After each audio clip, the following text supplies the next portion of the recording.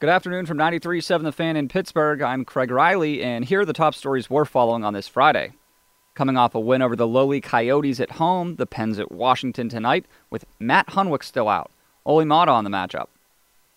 They're really dangerous offensively, so I think we just got to be ready and just keep playing the same way. Defense-minded first, but we know we're a good enough team to get the scoring chances. Face off tonight at 7, then the Pens are at Nashville tomorrow night. RMU hockey at RIT at 7 in local hockey action. When asked if he's playing Sunday, Steelers defensive end Stephon Tuitt said, "Oh yeah, I'm playing," saying he's looking forward to a new start in the second half, adding of the challenge of Colts quarterback Jacoby Brissett. He's able to get out from pressure. Watching the film, you can see he's able to do that.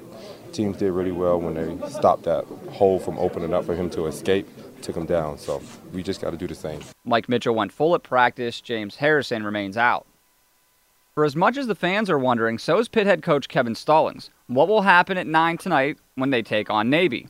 Stallings has 11 new players on the roster, and beyond Ryan Luther, really doesn't know what they might do tonight. We're excited to be going and getting to do some of the things that we get to do at the Naval Academy, and then hopefully we'll play a good game. Robert Morris returns only 2 starters as Andy Toole begins his season at Ohio State. Sometimes when those lights go on, guys go out there and, it takes a little while to get adjusted. And, unfortunately, we don't have a ton of time for them to be able to do that. Week 2 of a playoff football Friday night with Pine Richland, North Allegheny in 6A, plus a rematch of Central Catholic Penn Hills, and in 5A, McKee Sporting Gateway.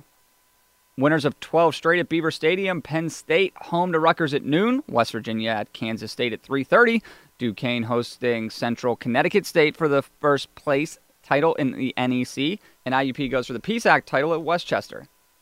I'm Craig Riley for 93.7 The Fan.